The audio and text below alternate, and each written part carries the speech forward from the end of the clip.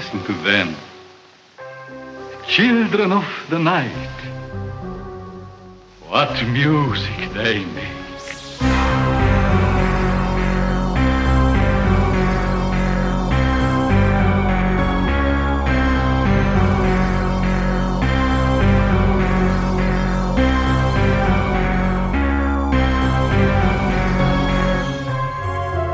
Hello, my name's Blake, and welcome to the first episode of Scored to Death, the podcast. For those of you that don't know me or what Scored to Death is, I'm a lifelong lover of film and music. I'm a huge appreciator of the horror genre. I taught a college course about the history of horror films for several semesters, and I've written about both film and music for many websites and magazines. In late 2013, I began working on a book that combines my passions for film and music, and like this podcast, it is titled Scored to Death. The book's full title is Scored to Death, Conversations with Some of Horror's Greatest Composers. It was released in the summer of 2016 by Silman James Press, and it contains 14 in-depth interviews with film music composers that are well known for their contributions to the horror genre, including John Carpenter, members of the band Goblin, Harry Manfredini, Charles Bernstein, Alan Howarth, Fabio Frizzi, Joseph Bishara, and Christopher Young, to name only a handful. I loved working on the book, and the response to it has been great. And ever since it came out, I've been thinking about doing a volume 2, but the truth is I love podcasting. I've been co-hosting the Saturday Night Movie Sleepovers podcast for over 3 years, and I've been fortunate enough to be a guest on a bunch of really great podcasts like F This Movie, Wrong Reel, Hellbent for Horror, and 4 Brains, 1 Movie. I love talking about the things I'm passionate about with other people, and I love talking to creative people about what they do, their art, the things they're passionate about. And the Scored to Death book's probably the most rewarding project I've ever worked on. And I decided that I do want to continue doing Scored to Death in one form or another, and the podcasting medium seems to be a natural fit. So here we are. Scored to Death, the podcast. Like the book, much of the show will be focused on interviews with composers, about their inspirations, artistic process, and work, but because of the loose nature of the podcasting format, I'm hoping that I'll be able to branch away from that from time to time and explore other aspects of film music in different ways. But for today's episode, we have something very much in the vein of the book. I'm talking to the great Richard Band. He's probably best known for his work with Stuart Gordon on films like Reanimator, From Beyond, The Pit and the Pendulum, and Castle Freak, but he has also scored such notable genre fare as Bride of Reanimator, Laser Blast, Metal Storm, The Destruction of Jared Sin, The House on Sorority Row, Ghoulies, Ghost Warrior, The Dungeon Master, Troll, Mutant, TerrorVision, Prison, Dr. Mordred, The Puppet Master series, and many, many more. So I'd like to thank you for coming on this ride with me as I start this new and exciting leg of the Scored to Death journey. And without further ado, let's talk to Richard Band. Richard, I'm very excited. I have lots of questions, and I just want to thank you for taking the time to be the first person I've interviewed for this podcast. Cool. Well, it's my pleasure. I hope it's a success. Me too. You know, I had such a great time talking to composers when I did the book. So this is kind of an extension of that so that I can continue doing that because I find it really interesting to talk to you guys. Well, great. Now, I didn't get a chance to go over some of your links, but you're a musician as well, correct? I am. Oh, cool. I've been playing blues and rock in New York City for a little over a decade now, and I was inducted into the New York Blues Hall of Fame last year. Cool. That's great. So that's another passion of mine. Well, that's great. Yes, the old blues. I'm an old rock and roller myself.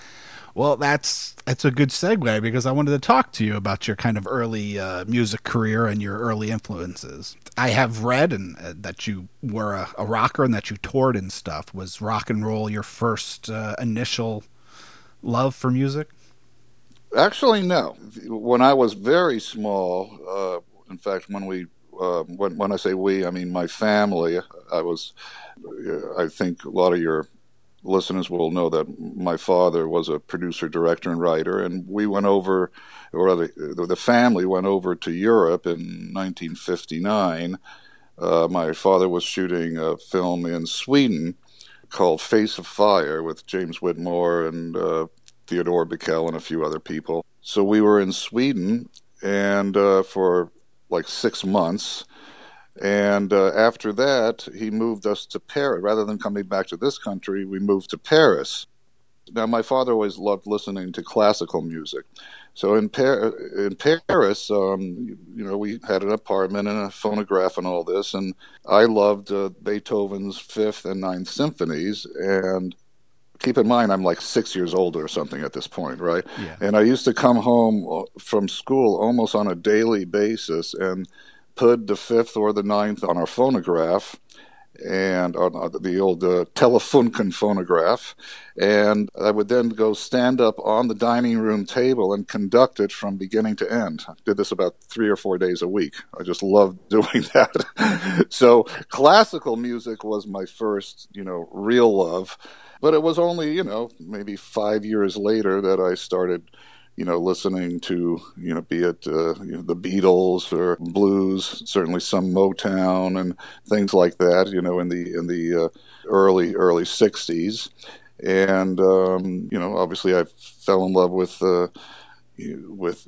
and roll and various different types of music in that genre, and and then continued from there. So I went from classical to rock and roll, so to speak. And it was when I was 11 years old that my father was shooting a different film in Spain. And it was in Spain where actually the first night in Madrid, we went out to a dinner. And in this square, we went across the street after the dinner to a flamenco show. And that's where I totally fell in love with the guitar and the flamenco guitar playing and just the whole thing. And the next day I went and bought myself a guitar, and that's what started the insanity. That was it right there. That was it. Well, what was your first guitar? What was the first? It was just a nylon string, I don't even remember what make it was, but it was a nylon string type guitar. I mean, I didn't graduate to any halfway decent guitars for a few years to come. That was my very first one, so who remembers, And you played in bands. I played subsequently. Now that happened, like I said, I was about 11 years old when that happened. But within a year or so, I was getting pretty good, and then I started playing in a couple of bands when I was like 12 or going near 13, and started touring around parts of Italy, because at this point we were living in Italy. We had moved from Paris, France to Rome, Italy, and so we started. I started playing around with a couple of bands, and it was kind of weird in a funny way, because my bandmates, so to speak, they were all from their late teens to early 20s. And, it was the biggest band I had back then was like maybe a 4-piece band or 5-piece band. But I was still 13 years old, Yeah. So it became sort of like a novelty show, with all of a sudden this young kid, 13 years old or what have you, playing in a band at nightclubs around Italy, So, and then from there, then I went on to other bands and then formed my own. And then, the touring got more serious and the bands got, better, and did a lot of original type stuff and for some pretty progressive stuff, jazz rock or what have you. And, that was over a period of the next like 6 or 7 years until I finally came back to this country. But it all started, realistically, in Spain, watching that flamenco show. That's where it really started. Are there any existing recordings of some of these performances? Yes, believe it or not. And no, you can't hear them. I've got a couple of ancient recordings of my last couple of bands that go back like forever. I mean, I've been here, let's see, from 71. So what's that? So 71, that's 46 years. Yeah, so I have a few tapes going back about 47, 48 years from my last couple of bands. Actually, they're pretty good, but they're just ancient, done on one of those old little TAC, reel-to-reel tape recorders. So, Yeah. but there's a couple of things. Maybe one day I'll put something out just for prosperity's sake, right? Yeah, yeah. What were some of the? I mean, you were playing in Europe, but what were some of the band names? I'm always curious about band names. The one name that we had for a couple of years was called Black Sun, right? And another one, and here's a real brilliant mindset. We were trying to change the name of the band, and none of us could come up with something we liked. So I said, okay, well, it's changed. And they go, what's changed? I said, that's the name of the band now. So that was the last name of the band. It's changed. That's a good one. Yeah, it worked. Coming from kind of a film family, like you were talking about how your dad, Albert Band, he was a producer and a director, and genre fans would definitely know I Bury the Living from 1956. Yes, definitely. Having a love for music and coming from kind of a film family, was making film music kind of inevitable, or is it something that took some time to come to? No, it was definitely not inevitable at all, and it took a while to come to. Keep in mind that when I came back to this country in 1971, I mean, I was a rock and roller. I was, 17, 18 years old, right? And, my desires at the time was to continue, doing rock and roll type of stuff, because in Italy and or Europe, I mean, I had a pretty decent amount of success. I mean, the band was doing very well. We were touring. I was making, very decent money for a 17 or 16-year-old, what have you. And we got to play some very good venues, and including we were. By the way, I never told my bandmates this, but I mean, I was the leader of the band, no pun intended, and the last gig that we got, I actually turned down because my family was moving back to this country, and we were asked to open for the Rolling Stones in Rome. So when I told them about this a few years later, they all wanted to strangle me, needless to say. So we were doing nicely over there. So I was like a rock and roller. I had no idea about film scoring. I love films, of course. I grew up, like you said, around a film family and artists and all of this. But I had no inkling about that. And although I do remember being incredibly impressed on a couple of occasions where I actually went to visit the scoring stages when my father's movies were being scored. And one of which was scored by Ennio Morricone and his co-writer guy at the time. So going to the scoring stage and watching an orchestra, that kind of blew me away. But I was like 15 at the time. I didn't sort of put it all together at that point. Sure. But anyway, no, it wasn't until quite a few years later that I was, after I came back to this country after about a year or so of screwing around, you have to keep in mind, since I literally did not grow up in this country, when we came back, I didn't know anybody. I had no friends. I didn't know one person here.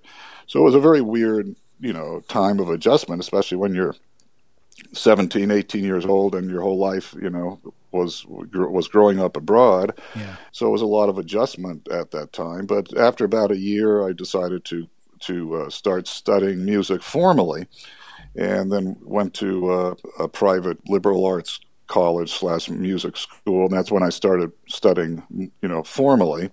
But after about 2.5 or 3 years of that, I got kind of tired of academia.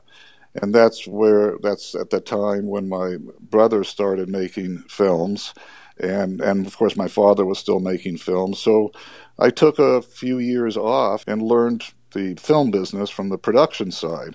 So I became first an assistant director on several films, and then moved on to production managing, and then eventually produced a couple of films. And so I all in all probably had experience in doing about 13 or 14 films on the production end. So I learned the business, from a production standpoint and a producing standpoint. But even after that, I was quite good at what I was doing, but it was kind of a thankless job. And I don't know if you know much about that, but assistant directing, production managing, associate producing, all that sort of stuff, they're very thankless jobs. They're very tough, but they really are thankless. You only hear from people when there's a problem. If you don't hear from people, then you know you're doing a good job. So it's not very fulfilling certainly not on a creative basis. Sure. So it was at that time, after taking a few years off from music and studies and all that, and doing all these films, that I sort of said to myself, well, I need to sort of get my act together. What do I really want to do with my life? One of those moments, right? How old were you when this decision came up? I guess I was in my early 20s, maybe 22, 23, 24, somewhere in there. Mm-hmm. And so I took a holiday and I went back to Europe. Basically to contemplate my navel and to figure out what I wanted to do. Yeah. And I remember this moment like it was yesterday. I was actually in Monte Carlo. I was on my way down from Paris, going to Italy. And I love taking trains in Europe. And so anyway, I was in Monte Carlo, and I was sitting on the beach looking out at a rock, way out, in the water, a big rock, not a little rock, a big rock. Yeah. And that question just kept coming back. What am I going to do? What do I want to do? And I kept saying, I love films. I grew up with films. I just adore films and all that. But my first love was really music, and I love music. And then after going through this in my mind, I remember like the cartoons with the proverbial light bulb that goes on over your head when you have an idea. Sure. It came to me. I said, well, if I love music and I love films and music and films, what about music for films, film music? and it was right then and there that I go, well, maybe that's something to do. And the rest is history. Within a few months, coming back here to the States, when I was doing my production work, previously I had become friends with Joel Goldsmith, the son of Jerry Goldsmith, who I had hired as a sound mixer on a couple of 2 or 3 of the movies we were doing. He always wanted to obviously delve into music because of his dad's fame and all of that. And lo and behold, I went to the distributor of a film that my brother was doing called Laser Blast.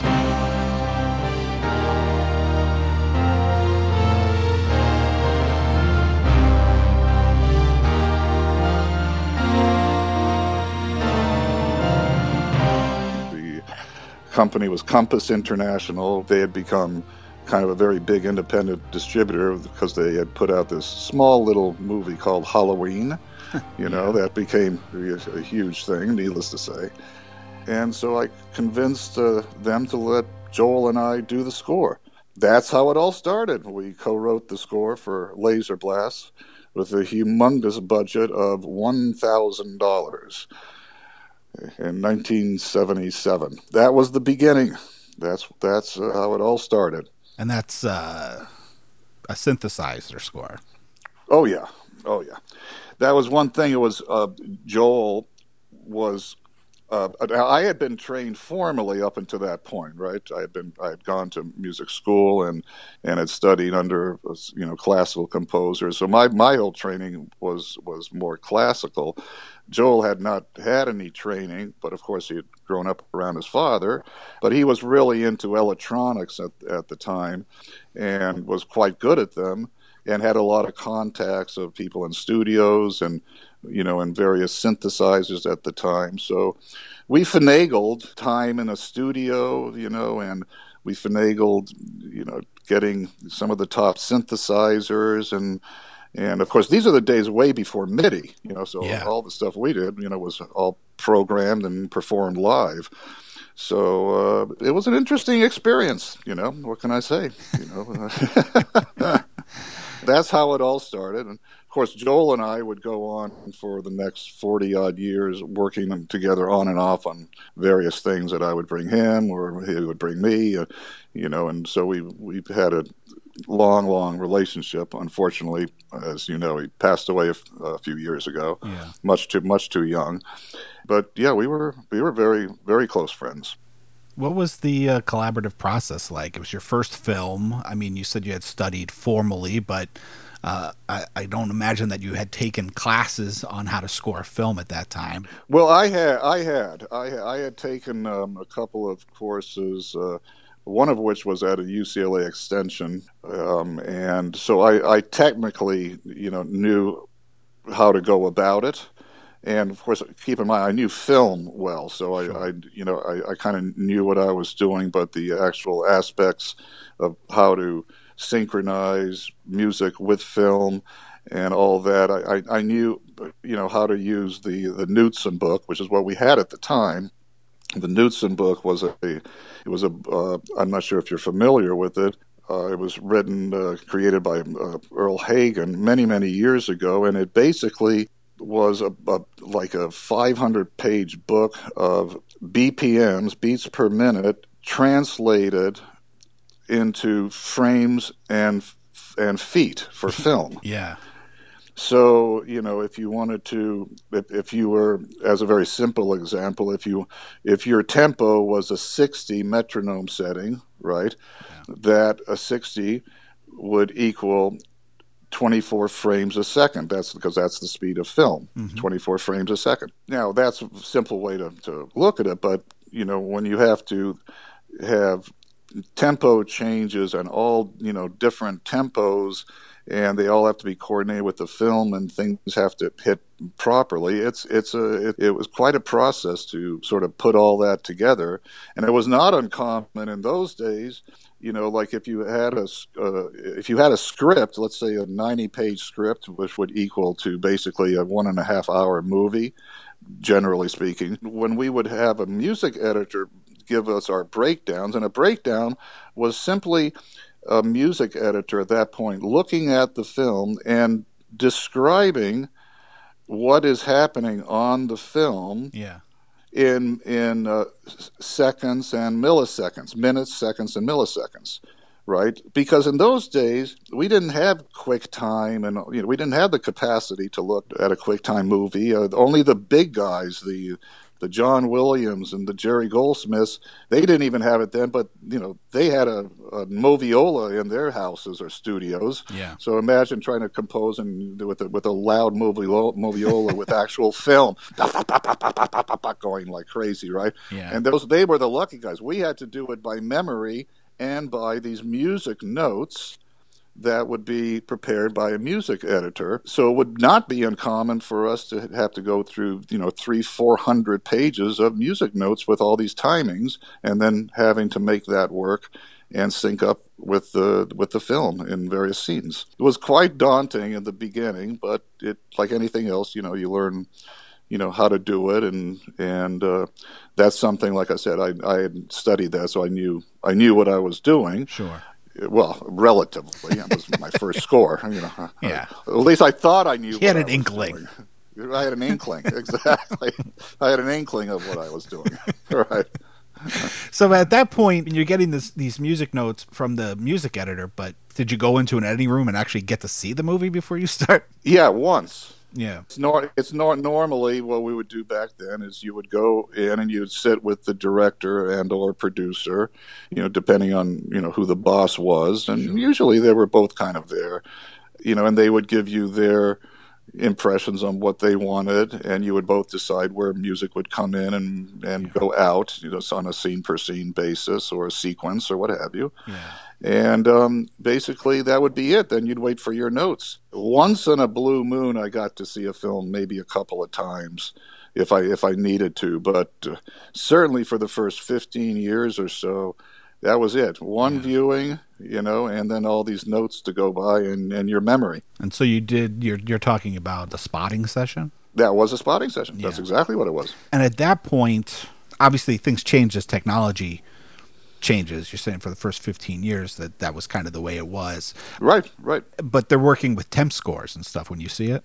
No, as a matter of fact, temp scoring came in much later in the game. It was very unusual to ever go to a spotting session where somebody put in a temp score. That was not usual at all, and I think it's added to the demise of a lot of good original music because it's so simple now for somebody to plop a piece of music in to a QuickTime movie, and then if the producer likes the vibe, they get married to the vibe, and so that creates a lot of creative problems for the composers today. Yeah, and it has for me for many years, and it's very hard to get around that. When somebody gets married to something, how are you going to convince them otherwise? Yeah. Unless you come up with something that they just really, really adore in its place. But a lot of the times, especially on lower or medium budget films, they don't have the time or money to screw around. They're not going to say, okay, well, let's see, you have a 50-piece orchestra, let's see if this works, and then say, no, why don't you come back next week with another 50-piece orchestra? It just didn't work like that, sure. Unless you're John Williams or Hans Zimmer or one of the super A guys. It just doesn't work like that. So temp scoring, or temp tracks rather, became a problem later on when the technology became more conducive to an editor sitting there with a director in their spare time and saying, well, I wonder what it would feel like to put this piece of music in. And of course, then you had CDs come out. So the whole way that you could deliver music, marrying it to film, became easier and easier and easier. So that's why the temp tracks came in more and more in later years. In the beginning, like I said, the first 15 years or what have you, it really didn't exist in the same way that when you were hired, you would work for whatever amount of time that they gave you, and you'd come up with a couple of main themes or what have you. And basically, at that point, they meaning the producer, director, or the powers to be, they would say, well, what do you got? And usually they'd end up coming over to your place, or you'd end up meeting someplace where there was a piano, and there you'd sit banging on a piano your themes and humming away and trying to give the impression of a big orchestra, like going ba ba ba ba ba ba, whatever means you had, right? And then you were left alone until the time was to go record the thing, But nowadays, again, that's changed a lot because you can keep futzing with things until they either broadcast, or the day before they broadcast, or a few weeks before they go out on a film. They can just keep redoing and redoing and redoing if they choose to. So it's all that's changed quite. There used to be a lot more trust that was given the composers of yesteryears, let's just put it that way. Yeah. And that's something the directors always hated, because it's the one thing that they didn't have control over. They could control the editors along with the producer, right? They could control the editing, they could control almost everything, but the one thing that they just never knew about until it was on them and they were at a scoring session. They just never knew what the music was going to be like. Yeah. So there had to be a lot of trust in who was hiring you, and that's sort of and that whole trust factor has been minimized in more recent years because of, again, technology and the fact that they can plop any piece of music in there and get married to the what they want it to sound like. So it's a matter of they have more control now. Let's just put it that way. Yeah, for the book, when I talked to Harry Manfredini, we talked a lot about what he calls temp love, right. Which is what you're talking about is when the director falls absolutely in love with this temporary piece of music that it's almost impossible to please him with something original. Right. It's a very, very tough assignment, especially when you consider that, especially like today, when they'll have like a temp mix for whatever reasons, because they got to sell the movie, they're taking it to festivals, or whatever the reasons are, and so the directors and producers they're viewing this film that they put a temp score into, dozens upon dozens of times. So obviously you're going to get used to the however that feels, and a lot of the times you might very well miss what could be there if you weren't so married to it. Now that doesn't mean that there are times when it works out just fine. Of course there are those times too, but it does take a certain amount of creativity away from the composer when they're sort of told, we want to score like Star Wars, and then your mouth drops, and then they say, but we only have $4 to do it. Yeah. But we want it to sound like Star Wars with a 100-piece orchestra. And by the way, don't forget the 100-piece choir. Yeah. That sort of thing. Well, there's also this notion where if everybody's kind of using the same music to temp their movies, that the originality of the score starts to disappear, because now every composer like yourself is trying to meet the demands of the director to kind of deliver something that's similar to what they're temping with. But if everybody's temping with the same, whatever's popular at that time, then they all start sounding the same. Everything starts sounding the same. Well, I mean, and I'm not trying to knock the person I'm just going to talk about for a second, but how many times have you gone and looked at a film and within seconds you go, oh, there's another Hans Zimmer score? Yeah. Right? I mean, he has his troupe of people and he has his particular sound and all of this. And you go, good God, how many pictures do I have to go to and hear the same score with the same sounds? Yeah. Right? Mm-hmm. I mean, there's no question that Hans is, without question, the most successful film composer in history from a business standpoint. There's not even a question about that. But by the same token, he's incredible at business, incredible at producing. The quality, the level of quality of stuff is way up there. It's very high. But again, you're ending up with movies that sound practically identical. Yeah. It's kind of disappointing, At least for me it is. Yeah. I want to talk about your process, especially at the beginning of your career. You were working closely with your brother and Erwin Yablans, working with the same kind of people over and over again. So how early for each film would you come into the process? Like, would they bring you on? Did you know you were going to do it kind of early on, or would you come in later? No, that varied. There are some films that I knew that I was in there from an earlier standpoint. Others came to be like at the last minute. There were certainly quite a few where I had no idea I was doing them, and in fact somebody else was doing them until they were fired because whoever was in charge didn't like what that composer was doing. Sure. At one point, especially at the latter days of Empire Films, they used to call me Dr. Band because I'd constantly be called in for emergency surgery to redo a score that had been thrown out or something. Yeah. That was not uncommon. So no, that varied drastically. A film like Troll.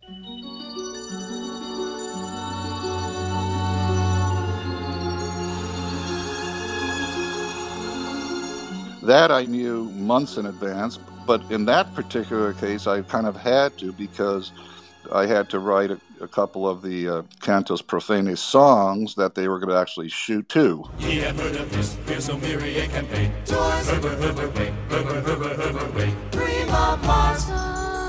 So, in a situation like that, you have to do pre-records and all that. Now, that's a little more unusual, not unlike when you're doing a musical. You got to be in there from way, way before. So, but it was kind of all over the map. Sometimes I came in literally past the last second. Sure. I remember when I was doing Prison, which Rennie Harlan directed, he had another guy that he wanted to use, and so the companies, gave him his preference, and all of a sudden I get a call from Rennie, and he said, I think I made a big mistake. Do you think you could come and do the score?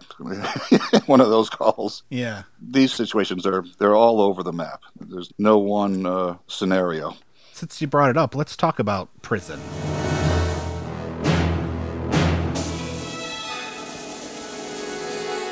You're credited on that one with working with Chris Stone. Chris Stone, yeah. So what was that collaborative relationship like? Well, Chris and I have collaborated on quite a few things going back many, many years. We've known each other for Well, practically as long as I knew Joel. In fact, I think I met Chris within months of meeting Joel, so it would go way, way back.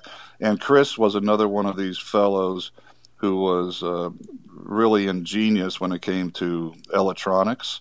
He really, really knew his electronics and always had some of the newest synthesizers and things at the time, because he was connected with a lot of the companies. So he would do a lot of the beta testing.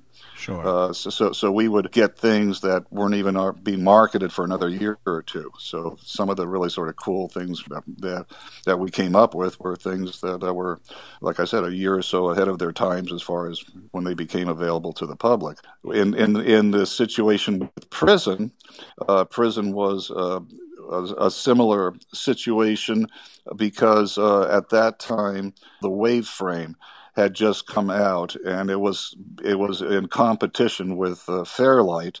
Fairlight was being subsidized by the Australian government, so it had a lot of money behind it. Waveframe was not. It was privately funded. Subsequently, it never really made it, but it really had some really cool stuff and that we used in the score for Prison. Good string sounds and runs and things that just didn't exist at the time. Yeah. So it was in that case, in the case of Prison, the composer who was let go, I won't mention his name. Actually, he's a good composer. I guess it just didn't work out. Sure.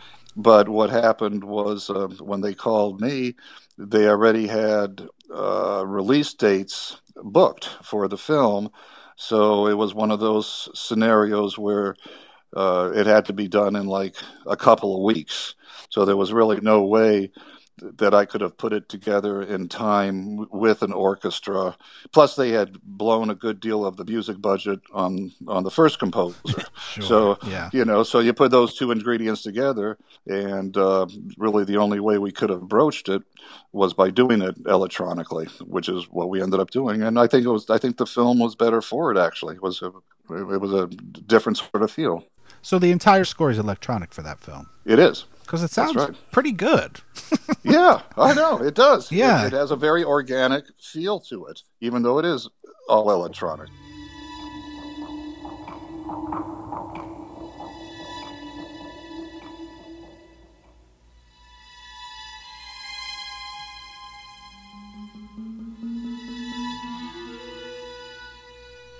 Yeah, because especially if that movie came out in 87, 88, so you figure, even though the synthesizers were getting more advanced by that point, still to have such, like you said, such an organic sound to them, that's impressive.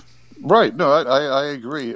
And again, part of that is not just the sounds; it's the way that it's actually orchestrated. So it was kind of one of those where my whole intent was to sort of have that orchestral feel about it, except to do it in a slightly different manner. So I suppose we were doing one of the very sort of first incarnations of orchestra simulation. Let's just put it that way. Sure. That's become more common these days. Yeah. So what was it like working with Renny Harlin? Was he kind of a hands-on director in the scoring process, or kind of left you alone? He totally left me alone. Totally. Yeah. Well, these are just my personal feelings. I think he was kind of embarrassed that his first decision sort of crapped out, so I think he just decided just to leave it alone. I mean, I know he was more than happy with the result, that I know, but he and plus there wasn't really, a lot of, like I said, I think we had maybe a couple of weeks or something, to do the whole thing, so there's not a whole lot that that anybody could have been saying or doing at that point. Can we get this done in time for the release? That was the main thing. Yeah. Well, that, and I could be wrong, but I think that might have been, that's his first American film. Do you know? Yes, that is correct. That was his first one. It was a very big break for him. And how did he communicate to you, in those early spotting sessions and stuff, like what he was looking for? I don't think he did, to be honest. I think it was one of those situations where everybody was up against the gun. Sure. There was just no time for it. Yeah, there just wasn't. And in fact, to be honest, I don't even remember a spotting session. Now, I could be wrong, but I don't even think we had one. Yeah. It was just, grab the thing and get it done. If I recall correctly, I think I heard in an interview or read an interview with him that he had said that he had temp scored that film with the Alien score. Do you have any recollection of that? I don't, because I never heard a temp score on it. Yeah. That's interesting. And so when you're writing with somebody like Chris Stone, like how do you divide the workload? Well, every situation is a little bit different. In that particular situation, it's not like we both sat down and went to our respective corners and said, okay, you do these cues and I'm going to do these cues. It wasn't one of those situations. It was more, we actually got together and sat down in his studio, because he had a good studio at the time with a lot of these instruments, and we would actually sit down and, in a sense, improvise the whole damn thing.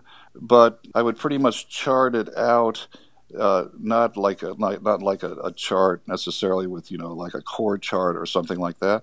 But I would chart it out as far as I do a loose breakdown of sort of where I thought it should go within the scene. So whether to play something up or down or Misterioso or something with a driving force and all that. And we came up with a few, call them sonic templates, that we used in various places. And so it was not the traditional type of score where we sat down with music paper and wrote it out. Sure. It was a more improvised kind of score, although we did have a couple of very specific themes and all that. And, and we used those appropriately. And so it was, but every collaborative situation is a little bit different. Chris and I had been working over the years on various things. We had done a bunch of Swamp Things together for a few years before that, the TV series. Yeah. And so we kind of knew each other's styles and work methods and all that. So it was pretty easy going, actually. When you say sonic template, you're talking about like synthesized tones and stuff, or more the notes and things like that? Well, it could be both.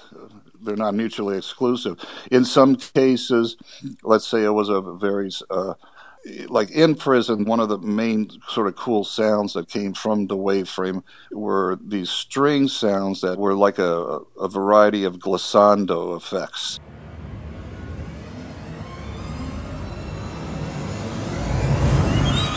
Have like a string section going up and up and up and up, and or in reverse, and so that's something that we utilize. That would be an example of like a sonic template we would use in various places. Other ones might be certain low-end percussive devices like a beat or something that keeps amplifying or getting stronger, which could be like a bass drum type of thing that that gets huge and then diminishes. So you have something like that goes boom boom boom boom boom boom boom. There are devices like that. So you think of it more in those terms, we had a bunch of those devices that we would use in various points in the film, along with various melodic structures as well.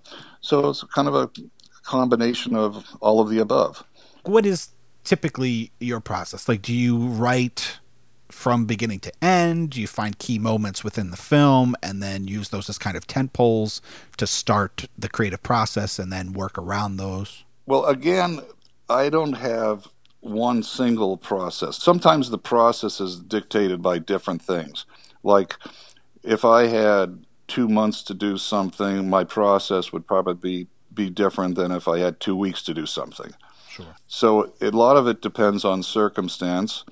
A lot of it depends on budgetary matters. In other words, if I'm doing something for orchestra, it's a whole different approach than if I'm doing it for a simulated orchestra, right? Yeah. Or something that I've done a lot of, as you're probably aware of, where I've combined the two a lot. Sure. Where I have, say, a live string section, a live brass, but I do the rest electronically or what have you.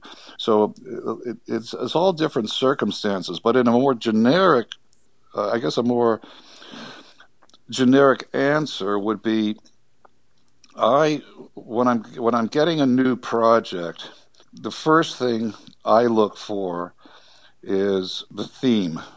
I'm a firm believer in thematic music, and most of my films have always had some kind of a theme, or at the very least, very identifiable motifs. But I like themes. I think it's I think they're sorely lacking today, and I think it's one of the things that, emotionally speaking, an audience grabs onto. And so, if used properly, themes can evoke a lot of emotion in your audience. And I think a lot of films don't have enough of that these days.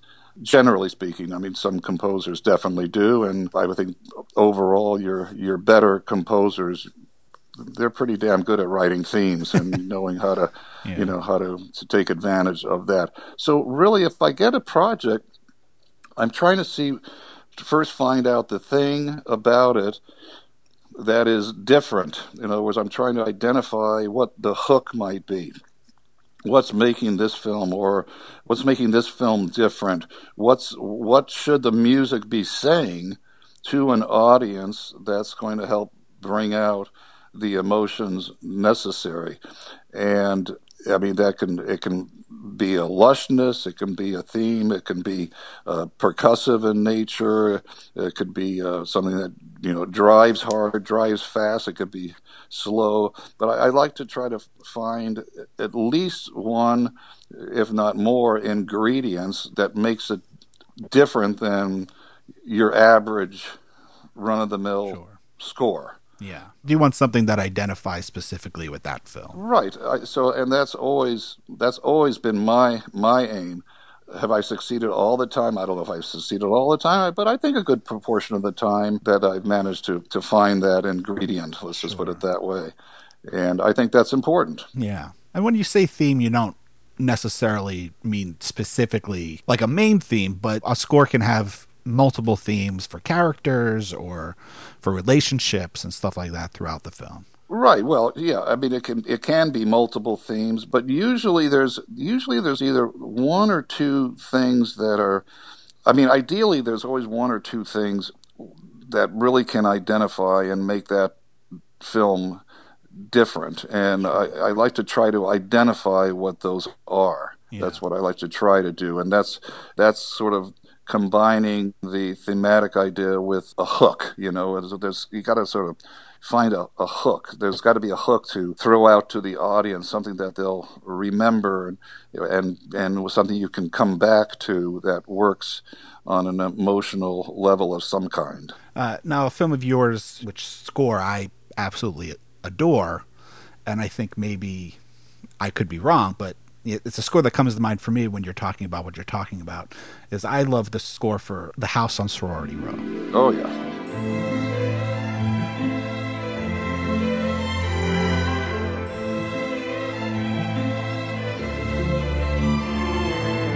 The opening theme to that movie is gorgeous and kind of very lush, but yet because of the aspect of the music box, the melody that you wrote for that, becomes in a very kind of Morricone way, works both diegetically and non-diegetically in the film. It's both a piece of music within the film, but then you also use it as kind of the score outside the film.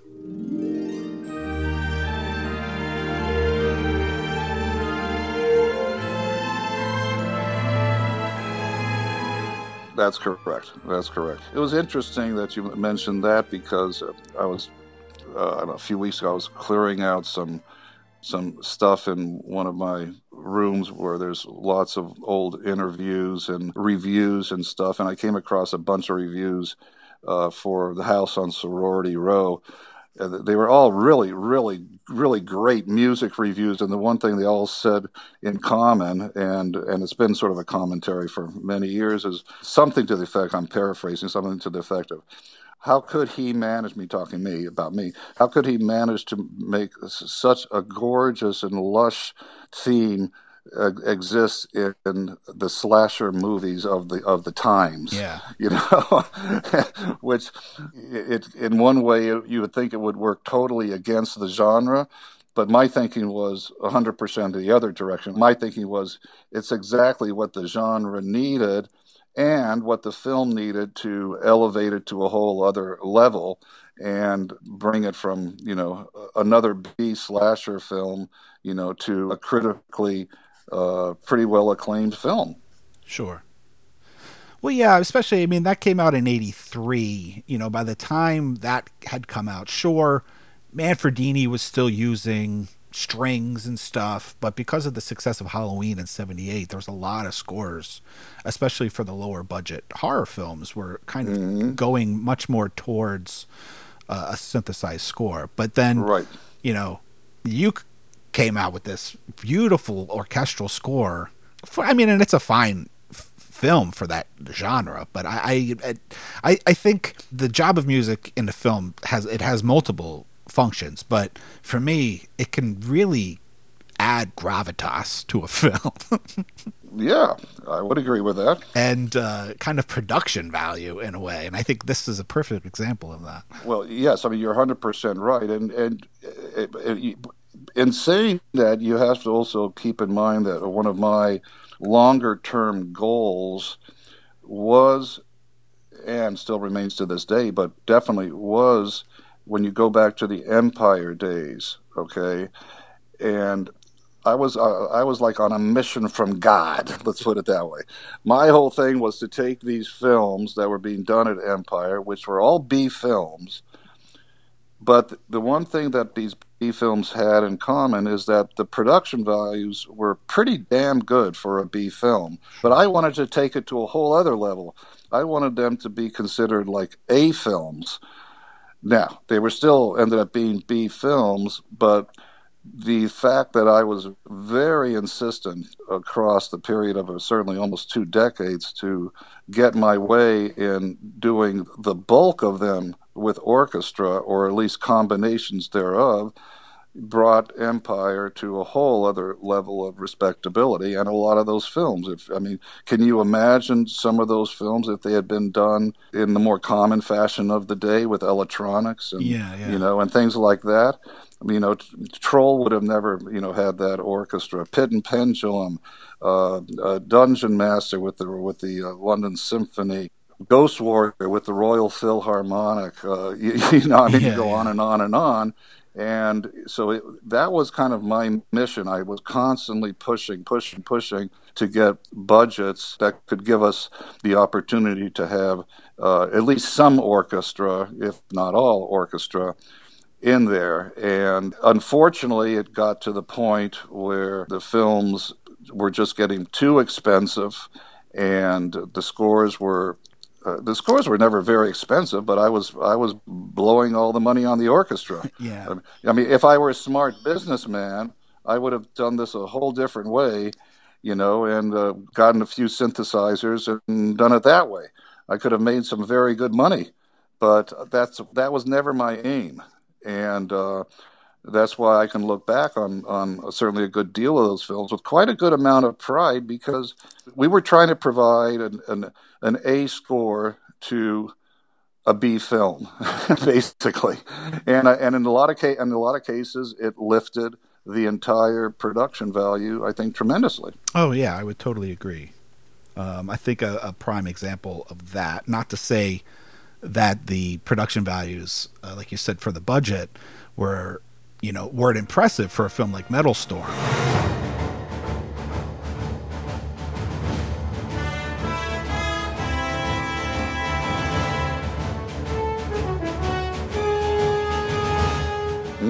Well, Metal Storm was a little bit of a different case, but yeah, it was still a very low budget film comparatively, even though Universal was involved, but that ended up being one of the most expensive scores that I ever did, because it was done here in Los Angeles and it was all a straight union job.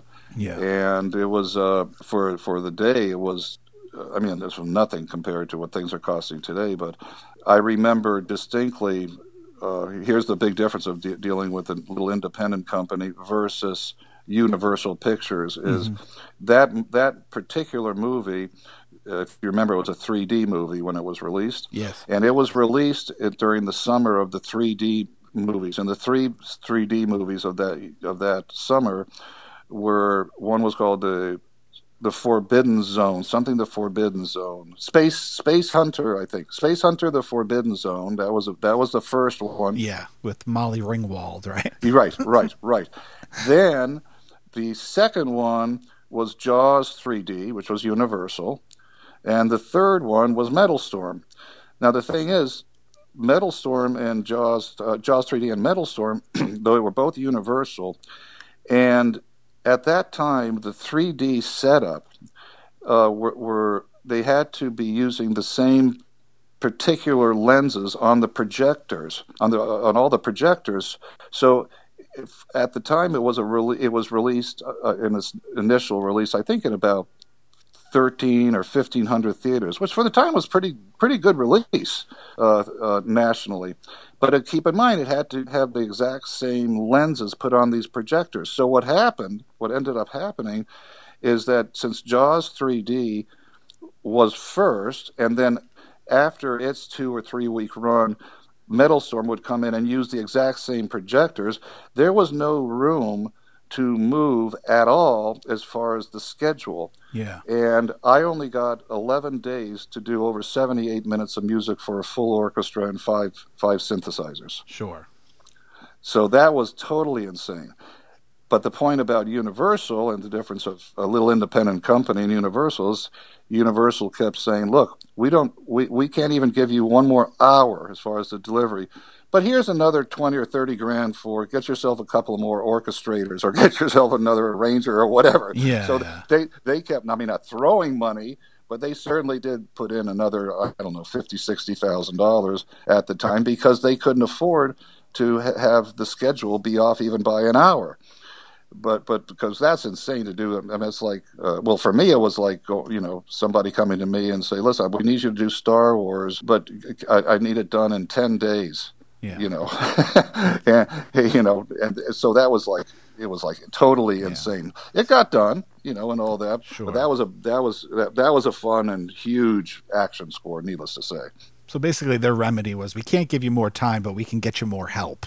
There you go. That was the remedy, which is better than nothing. Yeah. For some of I would imagine a lot of people listening to this, a lot of people that read my book are not necessarily, music people, but they're fans of the music and the films and stuff. So, I mean, what exactly is the job of an orchestrator? The orchestrator, basically, when I write a piece of music, if I do my own orchestrations, that means I start out, usually the way I do it, I usually start with a music paper that's usually has nine staves on it.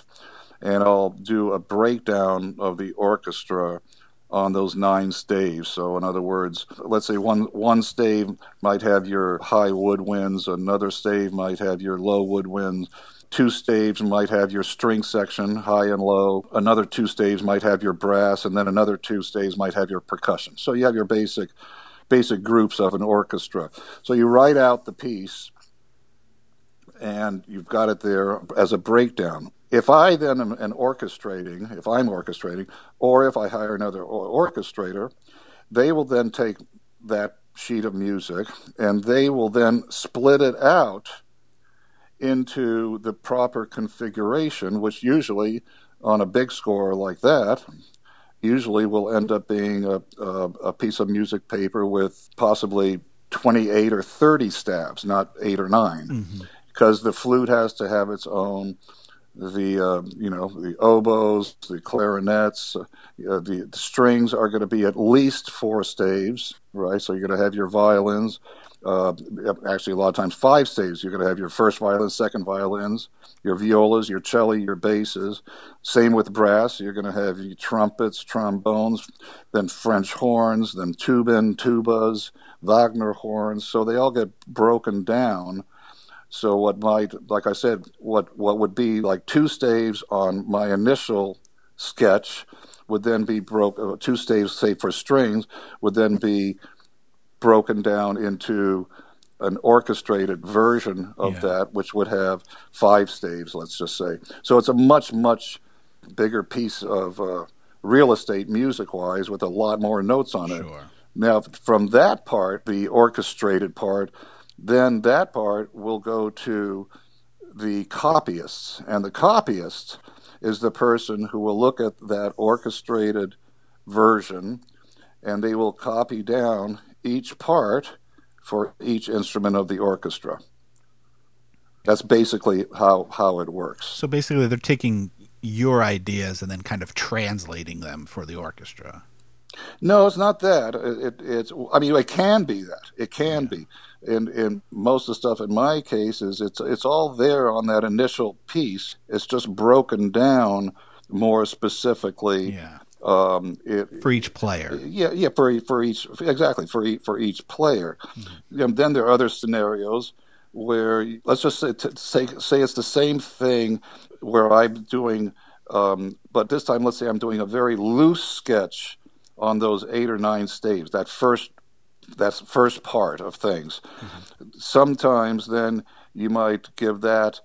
If it's very loose, you might give that to an orchestrator, and that orchestrator will act sometimes as an arranger / orchestrator. So he's going a little bit further than an orchestrator. The orchestration is pretty technical. The arranger part is he's filling in some stuff there. He's making an arrangement out of your idea. So it's a little more creative. Let's just put it that way. Yeah. So there are different degrees of all of that, depending on the composer, depending on the score, depending on the time, depending on all of these things. Sure. Now, how many players did you have for Metal Storm? Because it's a pretty large... That's a big group. I had 3 different groups. The largest group, I think, was probably around 80, 85, something like that. Uh-huh. That was the largest. The smallest, probably around 50-ish. And you had a number of electronic players as well. Yeah, we had I can't remember, 2 or 3 live synth players, and they were all on Fairlights, actually. So we had 3 Fairlights going live with the orchestra, which was an interesting way to do it. So it's all together. Yeah, it was literally. Well, there's no time for the overdubs, right? Well, there was. Although there were a few cues in Metal Storm where I went in and we did do pre-recording with some of the Fairlights and then added the orchestra on top of that. Mm-hmm. So there were a few, I can't remember, maybe 3 or 4 cues that where it was in that other dimension, where it was kind of heavily electronic, but with orchestra in the background.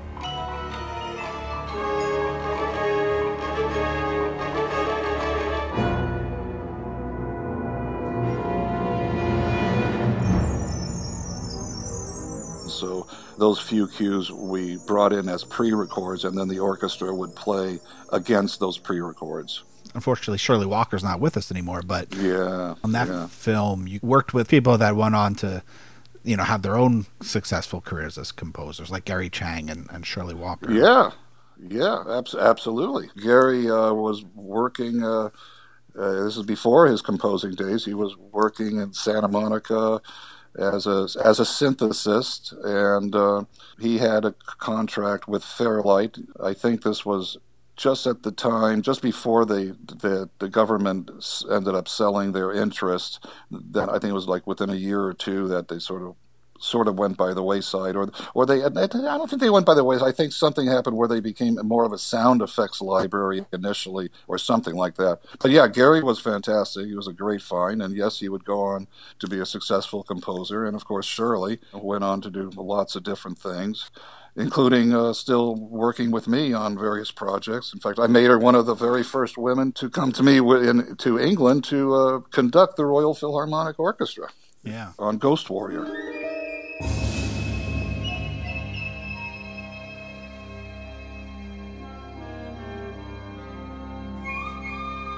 That was another example, by the way, where we did a lot of pre-recording here in Los Angeles, because the movie had to do with the bringing a samurai back to life like 800 years later. Yeah. So there was a lot of really interesting Japanese influence, and I managed to use a lot of instruments that were inherited by Emil Richards, one of the greatest percussionists in our business, who was a disciple of the famous composer Harry Partch. Mm-hmm. Do you know who Harry Partch was? I don't know. Well, this is a guy you want to look up. I mean, he's fascinating. He built his own instruments, and because they were so unique, he had to devise a whole new way to write music so that people knew how to play the instruments, and some really unusual stuff. And Emil Richards, he inherited almost all of Harry's stuff. And I went down to his warehouse. Of course, this is many, many, many years ago. And I walk into a warehouse. It was, the last scene in Raiders of the Lost Ark. Yeah. You know, when you walk into that hallway with all the hidden treasures, and like you can't even see the end of it. Yeah. That's what it felt like to me with Emil Richards at his warehouse. We had instruments that had literally, some of which never had been recorded, and we had 8 players, all percussion players, play on these sessions that we did at Group 4 in Los Angeles for a good 4 or 5 days.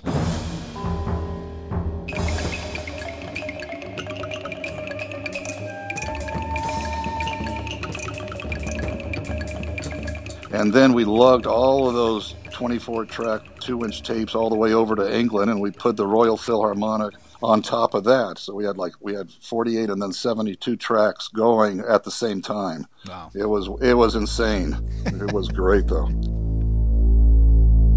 What you just listened to is only part 1 of an extensive interview. If you'd like to check out part 2, with all new updates and bonus material to this original interview, as well as extensive interviews with 15 other amazing film music composers, you can find them in my new book, Scored to Death 2, More Conversations with Some of Horror's Greatest Composers.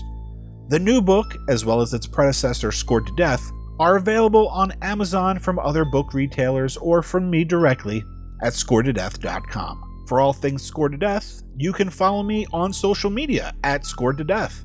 And please check out my nostalgic movie podcast, Saturday Night Movie Sleepovers. You can find Richard at richardbandmusic.com or on Twitter at richardband_. And I should note that the short clips of music used in this podcast were used strictly to put aspects of the interview into context, to audibly illustrate specific things discussed, and for educational purposes. Much of Richard Band's music and most of the music discussed in this episode is available on Spotify, and I will try to create a Spotify playlist to act as a companion and quote-unquote further listening to today's podcast. The soundtracks discussed on this episode were Laser Blast, which Richard composed with Joel Goldsmith. It can be found on iTunes and also on CD from both Full Moon Records and BSX Records. The soundtrack to Troll can be found on CD from Restless Records or on vinyl LP from Entrada. Prison, which Richard composed with Christopher L. Stone, can be found on CD from Entrada, on iTunes, and on the original vinyl LP from Very Sarah Bond. The House on Sorority Row can be found on CD from both Entrada and La La Land Records. Metal Storm, The Destruction of Jared Sin 3D can be found on CD from Entrada. And the soundtrack to Ghost Warrior can be found on iTunes and on CD from Entrada. I want to thank everybody for tuning in to the premiere episode of Scored to Death, the podcast. And I hope to see you next time. Later.